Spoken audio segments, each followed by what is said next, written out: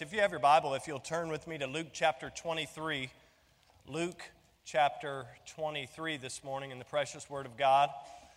And it's good to be back in the Lord's house. You know, words are important. What we say is important. In fact, we use words to communicate with our friends. We use words to communicate in the workplace. We use words to communicate with our family. Truly in the world of business, if we just think in the world of business alone, words are used in the transaction of deals. More recently, all you have to do is look at the news, and you see that words are being used by everyone. In fact, yesterday, politicians were using words to convince those in Nevada that they were the best choice to be the president. That was a weird laugh. On average, did you know this? On average, we speak 16,000 words a day. And here's the reality. Ladies, you're on the high side of that average. Am I right? That's right. Yes, I know. Yvonne and Diana. Men, we tend to be on the lower side of that average. I did not know I was going to start a riot with those comments. For those who are counting, that's over 112,000 words a week. Think about it. Words are so vitally important. 112,000 words a week, more than 5 million words a year. I'm tired just thinking about it. If you should live, as Moses said in his prayer of Psalm 90, to be 70, that's 70 years. Over a 70-year period, that means that you and I will speak. Are you ready for this? Are there any saints who are over 70 years of age? Thank you, Ernie. You're the honest one here. Everyone else says, I deny it. I'm not 70 yet. That's over 350 million words. That's scary. We have a lifetime of words. Obviously, we have a lot to say, and most of the time, we don't have a problem of saying it, do we? Have you ever just thought, well, I'm going to give him a piece of my mind. I'm going to let her know how it really made me feel. Oh, we like using words. The problem is that sometimes we are, how should I say it? We're careless with our words. We're careless with what we say. And to be honest, been there, done that, probably could write a little mini novel on it. We're careless with what we hear. We're not only careless with what we say, we're careless with what we hear. See, we forget what we have said yesterday.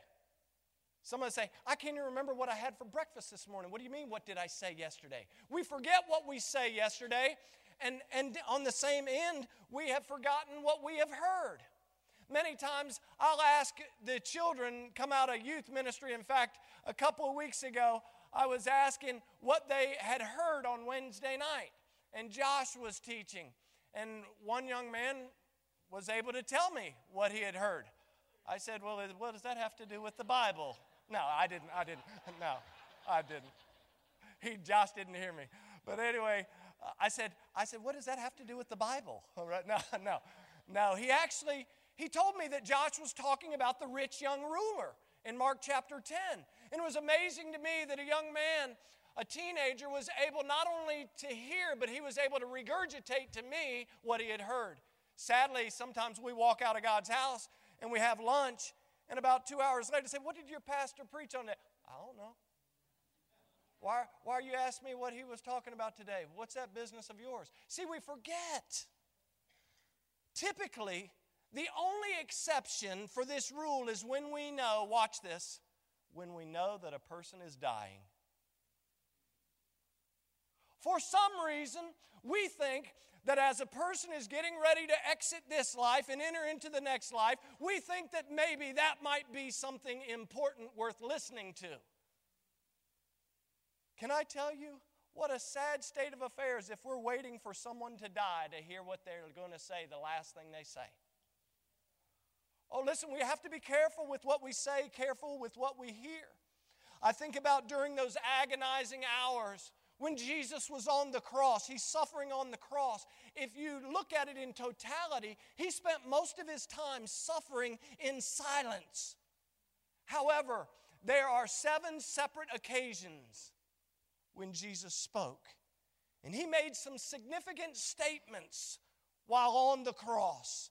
And they still resonate loudly today. And so whether you're a Christ follower, you're here and you say, I know Jesus Christ is my Savior, or whether you're here or you're listening online and you say, I'm not a Christ follower, I encourage you to join me over the next several weeks on this journey as we make our way to Easter to hear, maybe once again or maybe for the first time ever, the words of our Lord and Savior while He was being crucified for the sins of the world. Look with me in Luke chapter 23.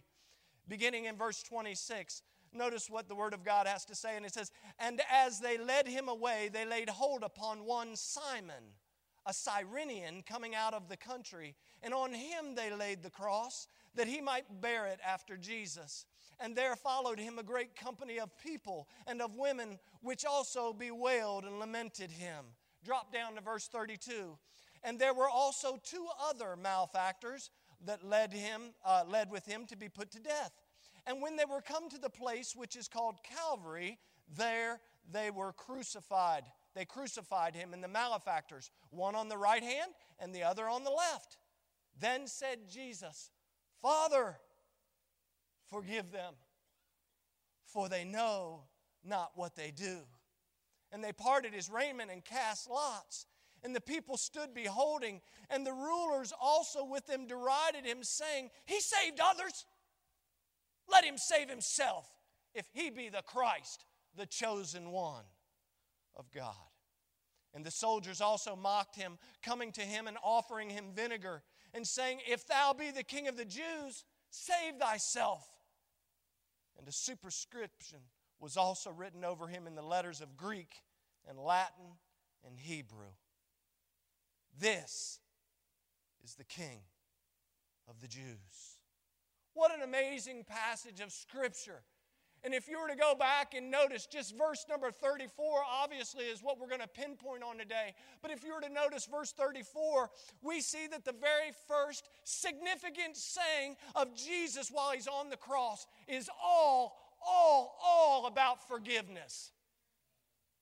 I don't know about you, but I'm pretty thankful that even while He's being crucified for the sin of the world, the first thing that was on His mind, the thing that was in His heart, was forgiveness. Oh, the English word forgiveness comes from the word forgive. And it's a word that's borrowed from the world of commerce and finance. And basically, it's a money word, if you please. And so in the secular Greek world, here's what it meant. It meant the cancellation of a debt. The pardoning of a loan. This is what it meant. And so Jesus is using this word when He prays to the Father to forgive. He essentially is saying, Father, cancel the debt. Cancel it. Wipe it out. Forgive the debt. How amazing is that?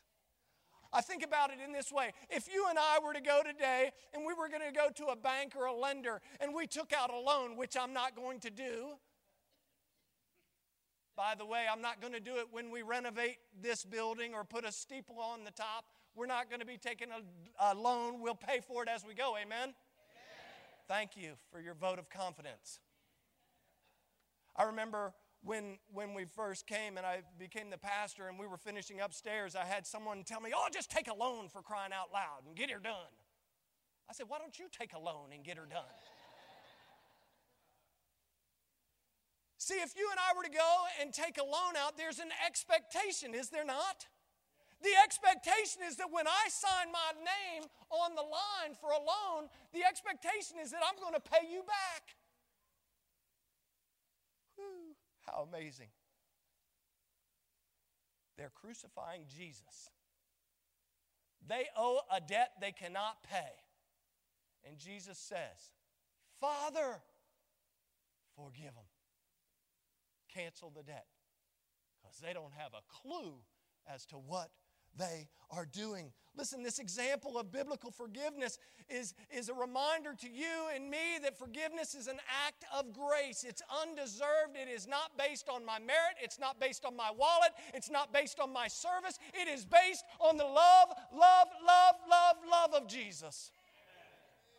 Man, I might get worked up. I haven't preached in 2 weeks. It arises out of His love. See, if we love, and here's the thing. I love to talk about love with my funny little honey. She's not funny. The only thing that's funny is that she chose to love me. It's amazing to me. But we love to talk about love. We love to talk about forgiveness. We actually even celebrate forgiveness. People get excited when we sing about forgiveness. I see people, yes, thank you for forgiveness. We get all pumped up about forgiveness. And yet, after all, forgiveness is something that we all want, right? I dare say forgiveness is something that we all demand. When we have a crossword with a coworker, when we say something that we know that we shouldn't say, we got the foot in mouth syndrome, and we tell our husband, we tell our wife, say, I didn't mean it, please forgive me. We're all quick to talk about and demand forgiveness for ourselves, but sadly many times it becomes the very thing that we deny to give or afford to others. We're like, I want you to forgive me, but don't ask me to forgive you. Oh, what a society we live in. But let me say something bold. I actually highlighted it. Let me say something bold. Extending forgiveness is not something that comes naturally. It's not something that comes naturally. You know what comes naturally? Revenge. What comes naturally is, okay, you want to do that to me? I got you marked. And I go on with my life, and then when John needs my forgiveness, I say, no, you remember what you did? Look, let me pull this out. You did this to me, so I'm holding on to it as a little poker chip here. I'm going to hold on to it as a little reminder that I'm not going to forgive you. How crazy is that? Jesus is being nailed to the cross. And He says, Father, forgive them, for they know not what they do. You see, when Jesus addresses the subject of forgiveness, it's done within the context of prayer. Over in Luke chapter 11, in fact, in verse number 4, this is where the disciples come to Jesus, right? And they're asking Him how they should pray. And so Jesus is giving them a model, so to speak, of prayer. He also does this in Matthew chapter 6, also in Mark chapter 11. And here in Luke 11, He's giving them a model. And notice in verse number 4, He says this. This is amazing. He says, and forgive us our sins, for we also forgive everyone that is indebted to us. But here's the thing, if you're not careful, you don't notice it. But Jesus says, and forgive us our sins, for we also forgive everyone that is indebted to us. Here's the implication. He says, as we're forgiving others, Lord, forgive us. He didn't say, Lord, forgive me so that I'm able to go and forgive somebody else. He says, as I forgive others, forgive me. Right? And so look here. Also, Matthew chapter 6. This is how He says it again.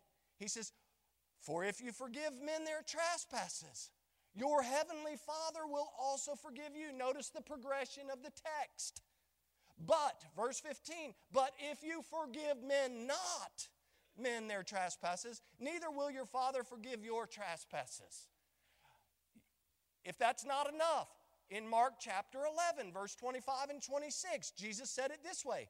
He says, and when you stand praying, forgive if you have aught against any, that your Father also which is in heaven may forgive you your trespasses. But if you do not forgive, neither will your Father which is in heaven forgive your trespasses. Every time He's speaking of forgiveness, He's doing so in the context of prayer. Back in verse 34 of our text, Jesus simply cries out, Father, forgive them, for they know not what they do. He shows you, and He shows me, and He shows every one of us that prayer and forgiveness go hand in hand. And I've set you up. Because here's the big rub with this. If you're not good at praying, please pay attention. If you're not good at praying, most likely you're no good at forgiving. Jesus said, Father, forgive them, for they know not what they do. Forgive us our sins as we forgive also, as we're forgiving those who are indebted to us. When you stand praying, forgive others so that your Heavenly Father will be able to forgive you. If we are not good at praying, then chances are we're not good at forgiving. Oh, what an amazing thought. You see, if we don't like to pray, and by the way, I always say this many times, I say we don't pray because we don't pray. We don't pray because we don't pray. People don't come to the altar to pray. People don't pray at the pew. People don't pray in their secret closet many times. And the reason is because we don't do it. And see, if we all of a sudden start praying, you have to start with repentance. You have to say, Lord, I'm sorry for not praying. And so what we do in our pride is we say, well, I just won't pray. God's grace is sufficient. No, we've got it backwards. We need to be on our knees. We need to assume the position of humility and be praying. Listen, as we pray, what we're saying to God is, God, I understand that my thoughts, my ways, and my ideas are not your thoughts, ways, and ideas. God, in my mind, I think I want to get revenge. But when I pray, I see that what you want me to do is actually forgive. Oh, how desperate we need to be men and women of prayer. It was the British writer and lay theologian C.S. Lewis who put it correctly when he said, I pray because I can't help myself. I pray because I am helpless. And then he said these words, I pray because it changes me. You see, sometimes we're the ones that need to be changed. Not the person who has offended us. Not the person who needs forgiveness. Remember, the natural mind tells me that I cannot forgive this person. I cannot let this person off the hook. But when I pray, God reminds me that when I actually forgive someone, I'm the one that is being set free. Sometimes we hold on to grudges, we hold on to anger, we hold on to bitterness and hatred, and we get this face. What's so mad about this? And meanwhile, the person has no clue that you're upset. They're like at bedtime, they're like, And you're laying awake at night.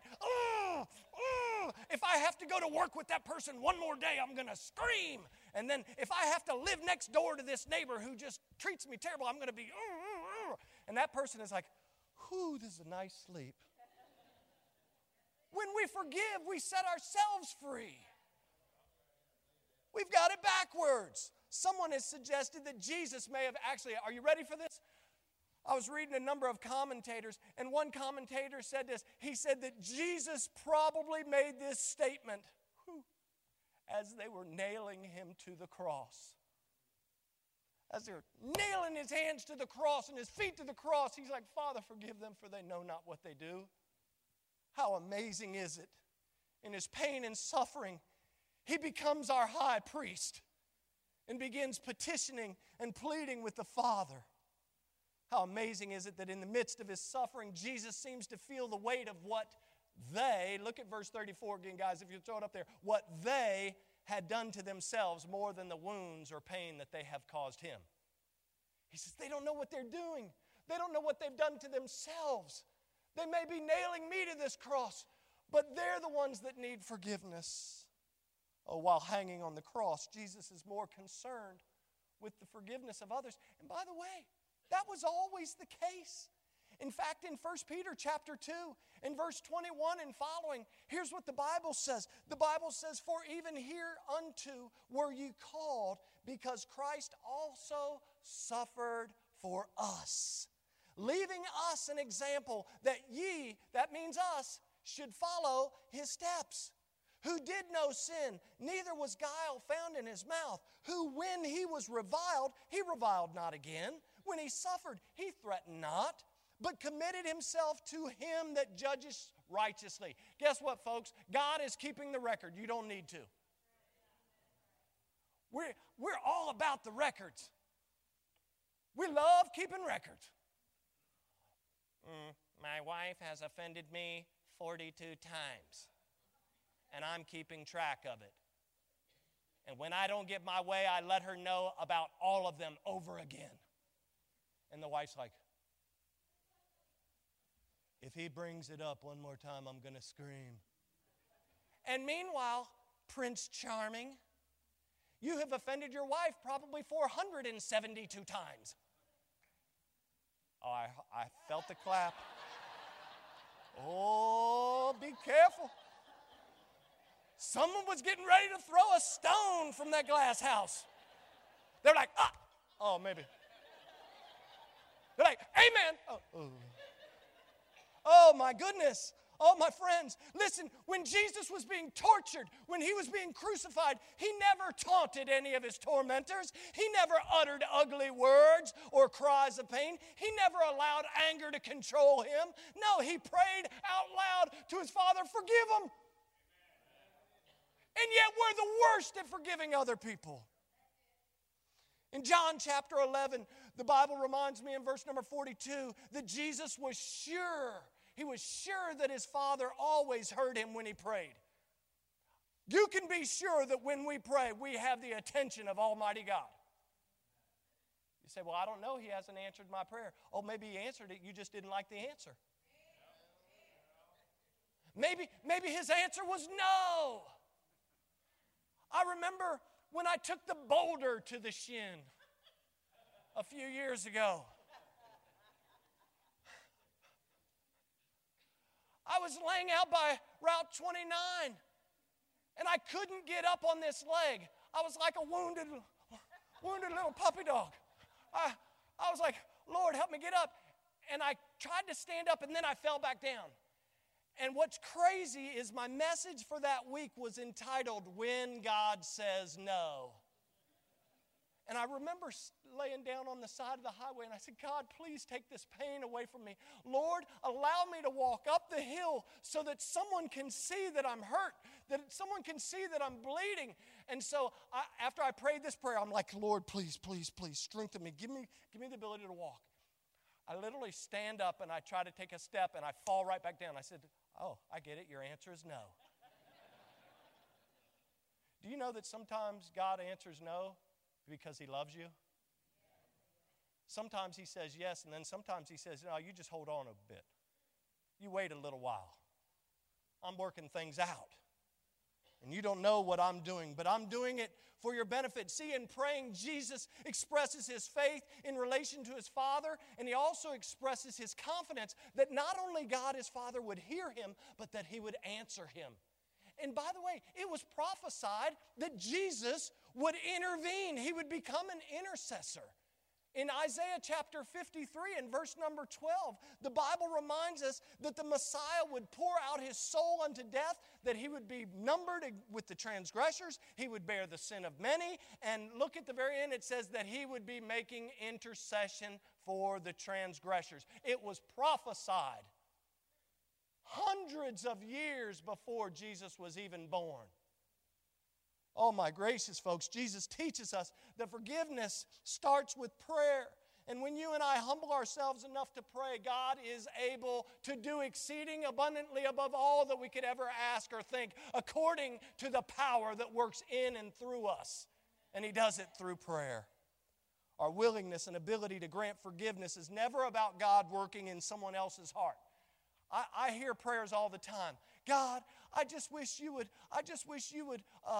get this person right so that they would know they've done wrong, that they would understand how much they've hurt me, that God, maybe you would give them a little spanking, so to speak. Where do we get that in Scripture? Sometimes we pray for somebody else's demise instead of praying for our own selves to get right. Listen, it's never about God working in someone else's heart. It's always about what he does in mine. If we're not able to humble ourselves and pray, then forgiving others is going to be really impossible. Notice the last part of verse 34. See, it says they parted his raiment. After he says forgive them, it says they parted his raiment and they cast lots. And many people suggest that because it's connected there in verse 34, that when Jesus says, Father, forgive them, for they know not what they do, and they parted his raiment and cast lots, that Jesus is only saying, forgive the soldiers who were nailing him to the cross. I got some good news for you. Tell them I said hi, whoever's calling. I had a professor one time, kid's phone rang in Bible college, and he said, give me the phone. It was amazing. He says, give me the phone. And the kid brought the phone up, and he's like, and it's still ringing. The professor answers the call, and it's one of our classmates who's not there. It's amazing. He goes, hello, Dr. Gleason. I remember just like, yeah. And the kid's like, hello? I was trying to, and he says, oh, we're missing you. You know, we are in hermeneutics right now. Where are you? Oh, you're in Kansas City. Oh, what are you doing in Kansas City? Oh, okay. Well, maybe you can join us on Wednesday for class. Click. And he hands it back to him. Listen, we have an opportunity to remind ourselves that it wasn't just about the Roman soldiers. The Jews had no clue what they were doing either. You say, well, it was the Roman soldiers. They were acting in ignorance. They had no clue that he was Messiah. Here's a news flash for you. None of them knew he was Messiah. They all debated and disputed whether Jesus was who he said he was. And so I would suggest that, yes, if you want to be narrowly focused and say he's only speaking to the Roman soldiers, good. And that's great. And hermeneutically, you might be correct. But I would suggest to you that he's speaking to all of them and you and I as well. Because we have no clue what we're doing many times. You see, in a broader sense, no one had a clue what they were doing to Jesus, and across the board, everything that they were doing was done in ignorance. In fact, 1 Corinthians 2:6 and following says, howbeit we speak wisdom among them that are perfect, yet not the wisdom of the world, nor the princes of this world that come to naught, but we speak the wisdom of God in a mystery, even the hidden wisdom, which God ordained before the world unto our glory. Notice verse 8, which none of the princes of this world knew. For had they known it, they would not have crucified the Lord of glory. Do you know that there's no other religion that teaches people to pray and forgive their enemies? People want to beat down Christianity all the time. Christianity is the only religion, the only worshipers that are taught to pray and to forgive their enemies. I wonder who's on his throne now. You see, people's hatred for Jesus has blinded their eyes. But he's on the cross, and his response is compassion. He literally begs his Father to pardon them. And I put down in my notes, what about us? When somebody does us wrong. When somebody says something about us, whether it's true or not. By the way, part of the reason we get mad with people is because what they've said is true. We just don't want anybody to know it. That reminds us that we need to let our light so shine before men that they might see our good works and glorify our Father which is in heaven. We have to be careful what kind of light we're putting out. See, when you and I feel like we're being crucified by our family, our friends, our boss, our coworkers, or some other person, the question is, how do we respond? Are we willing to forgive or even pray to God to forgive someone else that has wronged us? Or are we always consumed with ourselves? You see, Jesus is teaching us as his disciples or followers. He's teaching us from the very cross that you and I as Christians, as believers, as disciples ought to be oases of forgiveness. We ought to be an oasis of forgiveness. If we want to be like Jesus, we need to start exactly where Jesus did. By forgiving the people that have hurt us, offended us, mistreated us, used us, abused us, or even talked about us. Sometimes even our closest friends, watch this, sometimes even our closest friends don't even know what they're doing. Say, well, this guy and I've been friends, this girl and I've been friends for 30 years. That doesn't guarantee that they will always do what's right, nor does it guarantee that we will do what is right all the time. And the sad fact is, the answer is forgiveness. You know, I can only imagine. You know, the Bible says, Father, forgive them, for They, right? They. Now just think about they. I wonder what they, throughout my 3 years, have said about me. Can I tell you? It doesn't matter. The answer should still be forgiveness. My wife taught me this lesson when we were in Missouri. My wife was a female in a male-dominated world, serving at Baptist Bible College. A lot of pastors, a lot of men who like to have independent Baptists are the world's worst. They want to be independent in their church, but they want to govern everybody else. That won't cost you anything. That's just an observation that I saw at Bible college. And I remember one specific pastor who had allowed the devil to get a hold of his tongue through his typewriter. And he sent a letter to the college, and he said some things that he shouldn't have said. I was ready to throw down. I was ready to fly to Georgia. He happened to be from Georgia. I won't tell you that he was from Savannah, but anyway, he doesn't pastor anymore. He's retired. I put him in retirement. No. No, I didn't, no. Shucks, everybody. My wife knows this is true. I'm going to go down there and teach that man a lesson. And she said, stop.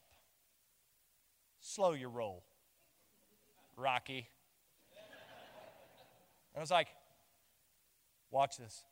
No man talks about my wife and gets away with it. Something I told you when you were about 4 years old.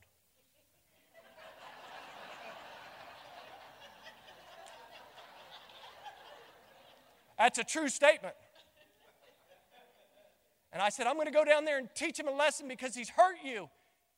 He said things that are not right. He said things that are ungodly. He has besmirched your character. That's a big word. Look it up. I said, he has slandered you. I'm going to go teach him a lesson. Thank God for godly wives. She said, what kind of lesson are you going to teach him? You get all puffed up. You're going to go teach him a lesson about what it is to be godly. Yes!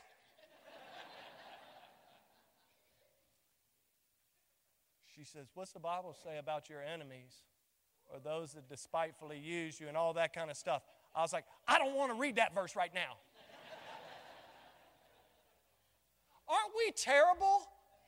Sometimes. I'm so thankful for the amazing grace of God.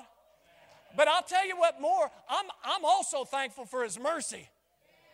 You know, grace has given me something I don't deserve, and mercy is withholding what I do deserve.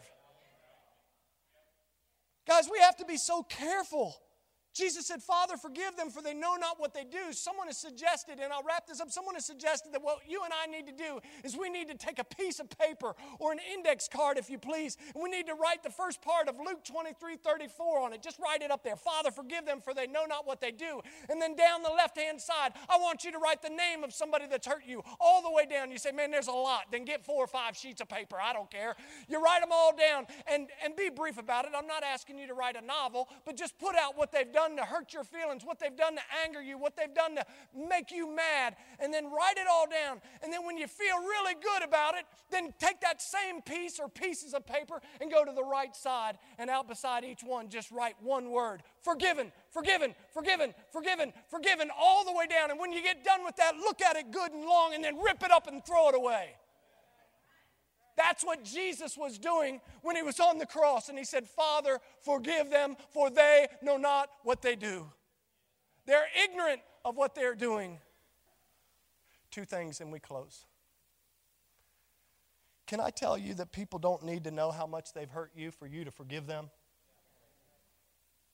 They don't need to. Listen, it's like, I'll forgive you, Mark, but let me just tell you, I'm going to give you a piece of my mind. And Mark's like, please don't. Please don't. There's not very much there. Please don't. Right? I'll forgive you, but not until you know how much you've hurt me. Until you've scarred me. Until you know the pain that I felt. By the way, that's a selfish desire, not a biblical mandate. And I know what some of you are thinking, because some of you are sneaky. Some of you are sneaky. You say, well, hold on a second there, Pastor. In Matthew chapter 18 and Luke chapter 17, they talk about a process. It says, I'm going to go to my brother who offended me, and I'm going to let him know what he did to me. And if he doesn't listen to me, then I take him before 2 or 3. And if they don't listen to me, we're going to take them before the church, and we're going to hang them high, and we're going to let them know what they've done. No, that's not what the Bible says. Be very careful, because here's the deal. When you're so focused on the process more than the person or the problem, you've already lost. Well, Matthew chapter 18 says I got to do it. Luke chapter 17 confirms it. I'm going to let them know. No, Jesus, think about this. Jesus on the cross, he never looked at Judas who betrayed him and said, do you know what you did? He never looked at the Jewish leaders that had falsely accused him and had all the people shouting, crucify him, crucify him. He never looked at Herod Caiaphas or Caiaphas' father-in-law, Annas. He never looked at Pontius Pilate. He never looked at the Roman soldiers. He never looked at, and by the way, the Roman soldiers were the ones who whipped him and beat him and spit upon him, and they're parting his garments and they're gambling over him. He never looked at all of them and said, guys, do you know how much you've hurt me? You have hurt me. No, he just started praying and said, Father, forgive them, for they know not what they do. Folks, we spend way too much time arguing. We spend way too much time trying to tell someone just how badly they've hurt us, how badly they've infringed upon our friendship, how badly they've abused us in some way, while at the same time ignoring the simple, straightforward example of Jesus that he set for us while he's on the cross that simply says, Father, forgive them. Ephesians 4:32. Scott, I was over visiting the Breedings, teaching the grandkids this, or his nieces and nephews and niece. Ephesians 4:32 says, and be ye kind one to another, tenderhearted, forgiving one another, even as God for Christ's sake hath forgiven you. Father, forgive them, for they know not what they do. Listen, people don't have to know how much they've hurt you for you to forgive them. And then lastly, Jesus' death on the cross has extended forgiveness to everyone in this room, everyone that is listening, everyone who will ever hear the gospel of Jesus Christ. It's been extended. Think about it. He's on the cross, and if we take the one commentator's suggestion that he is being nailed to the cross while he says this, Jesus is actually asking God to forgive his murderers. I know there are a lot of people who say, I've done way too much. I've said too much, I've done too much, I've lied, I've cheated, I've stole, I've done this, I've done that. There's no way God could ever forgive me. Oh, listen, you're never too far from God's reach. God loves you. He sent his son to the cross. By the way, why did Jesus have to ask his Father to forgive them? You see, Jesus is well equipped to forgive sin. But in that moment, when he's on the cross, he has become sin. He no longer has the ability or the authority in that moment to forgive sin. And so he does what he can do. He says, I can't do it. I have become sin. I am now sin for the world. And so all I can do is pray and ask my Father to forgive you. That's amazing, isn't it? Isn't that amazing? Right there. Jesus, the one who is God, was all man. And in that moment on the cross, he has become humanity. He has become sin for you and me. And God cannot look upon sin. And in that moment, we know that the Father had to turn his back on his only Son. But Jesus says, Father, forgive them, for they know not what they do. You're never too far from the forgiveness of Jesus Christ. Oh, listen, if God can forgive those who were crucifying his Son, he can forgive you and he can forgive me of our sin. The point and the question becomes, will you receive his forgiveness? Will you receive it? And I pray that you will. I'd like to have every head bowed, everyone praying. The opportunity that is before us is twofold. If you're a believer here this morning, maybe you need to let some things go. Maybe you need to take out your piece of paper of the proverbial index card and write down some names today. Or maybe you just need to catalog them in your heart and then send them to the recycle bin, if you please, and get rid of them. Maybe that's you this morning. You say, I need to forgive somebody. I need to let go. I've been holding on to my anger. I've been holding on to some bitterness. I've been holding on to some things that I really ought to let go of. And I really need to forgive somebody. Thank you so much for listening. If you'd like more information about our ministry, check out our website at battlefieldbaptist.org or follow us on Facebook and Instagram. We'll see you next time.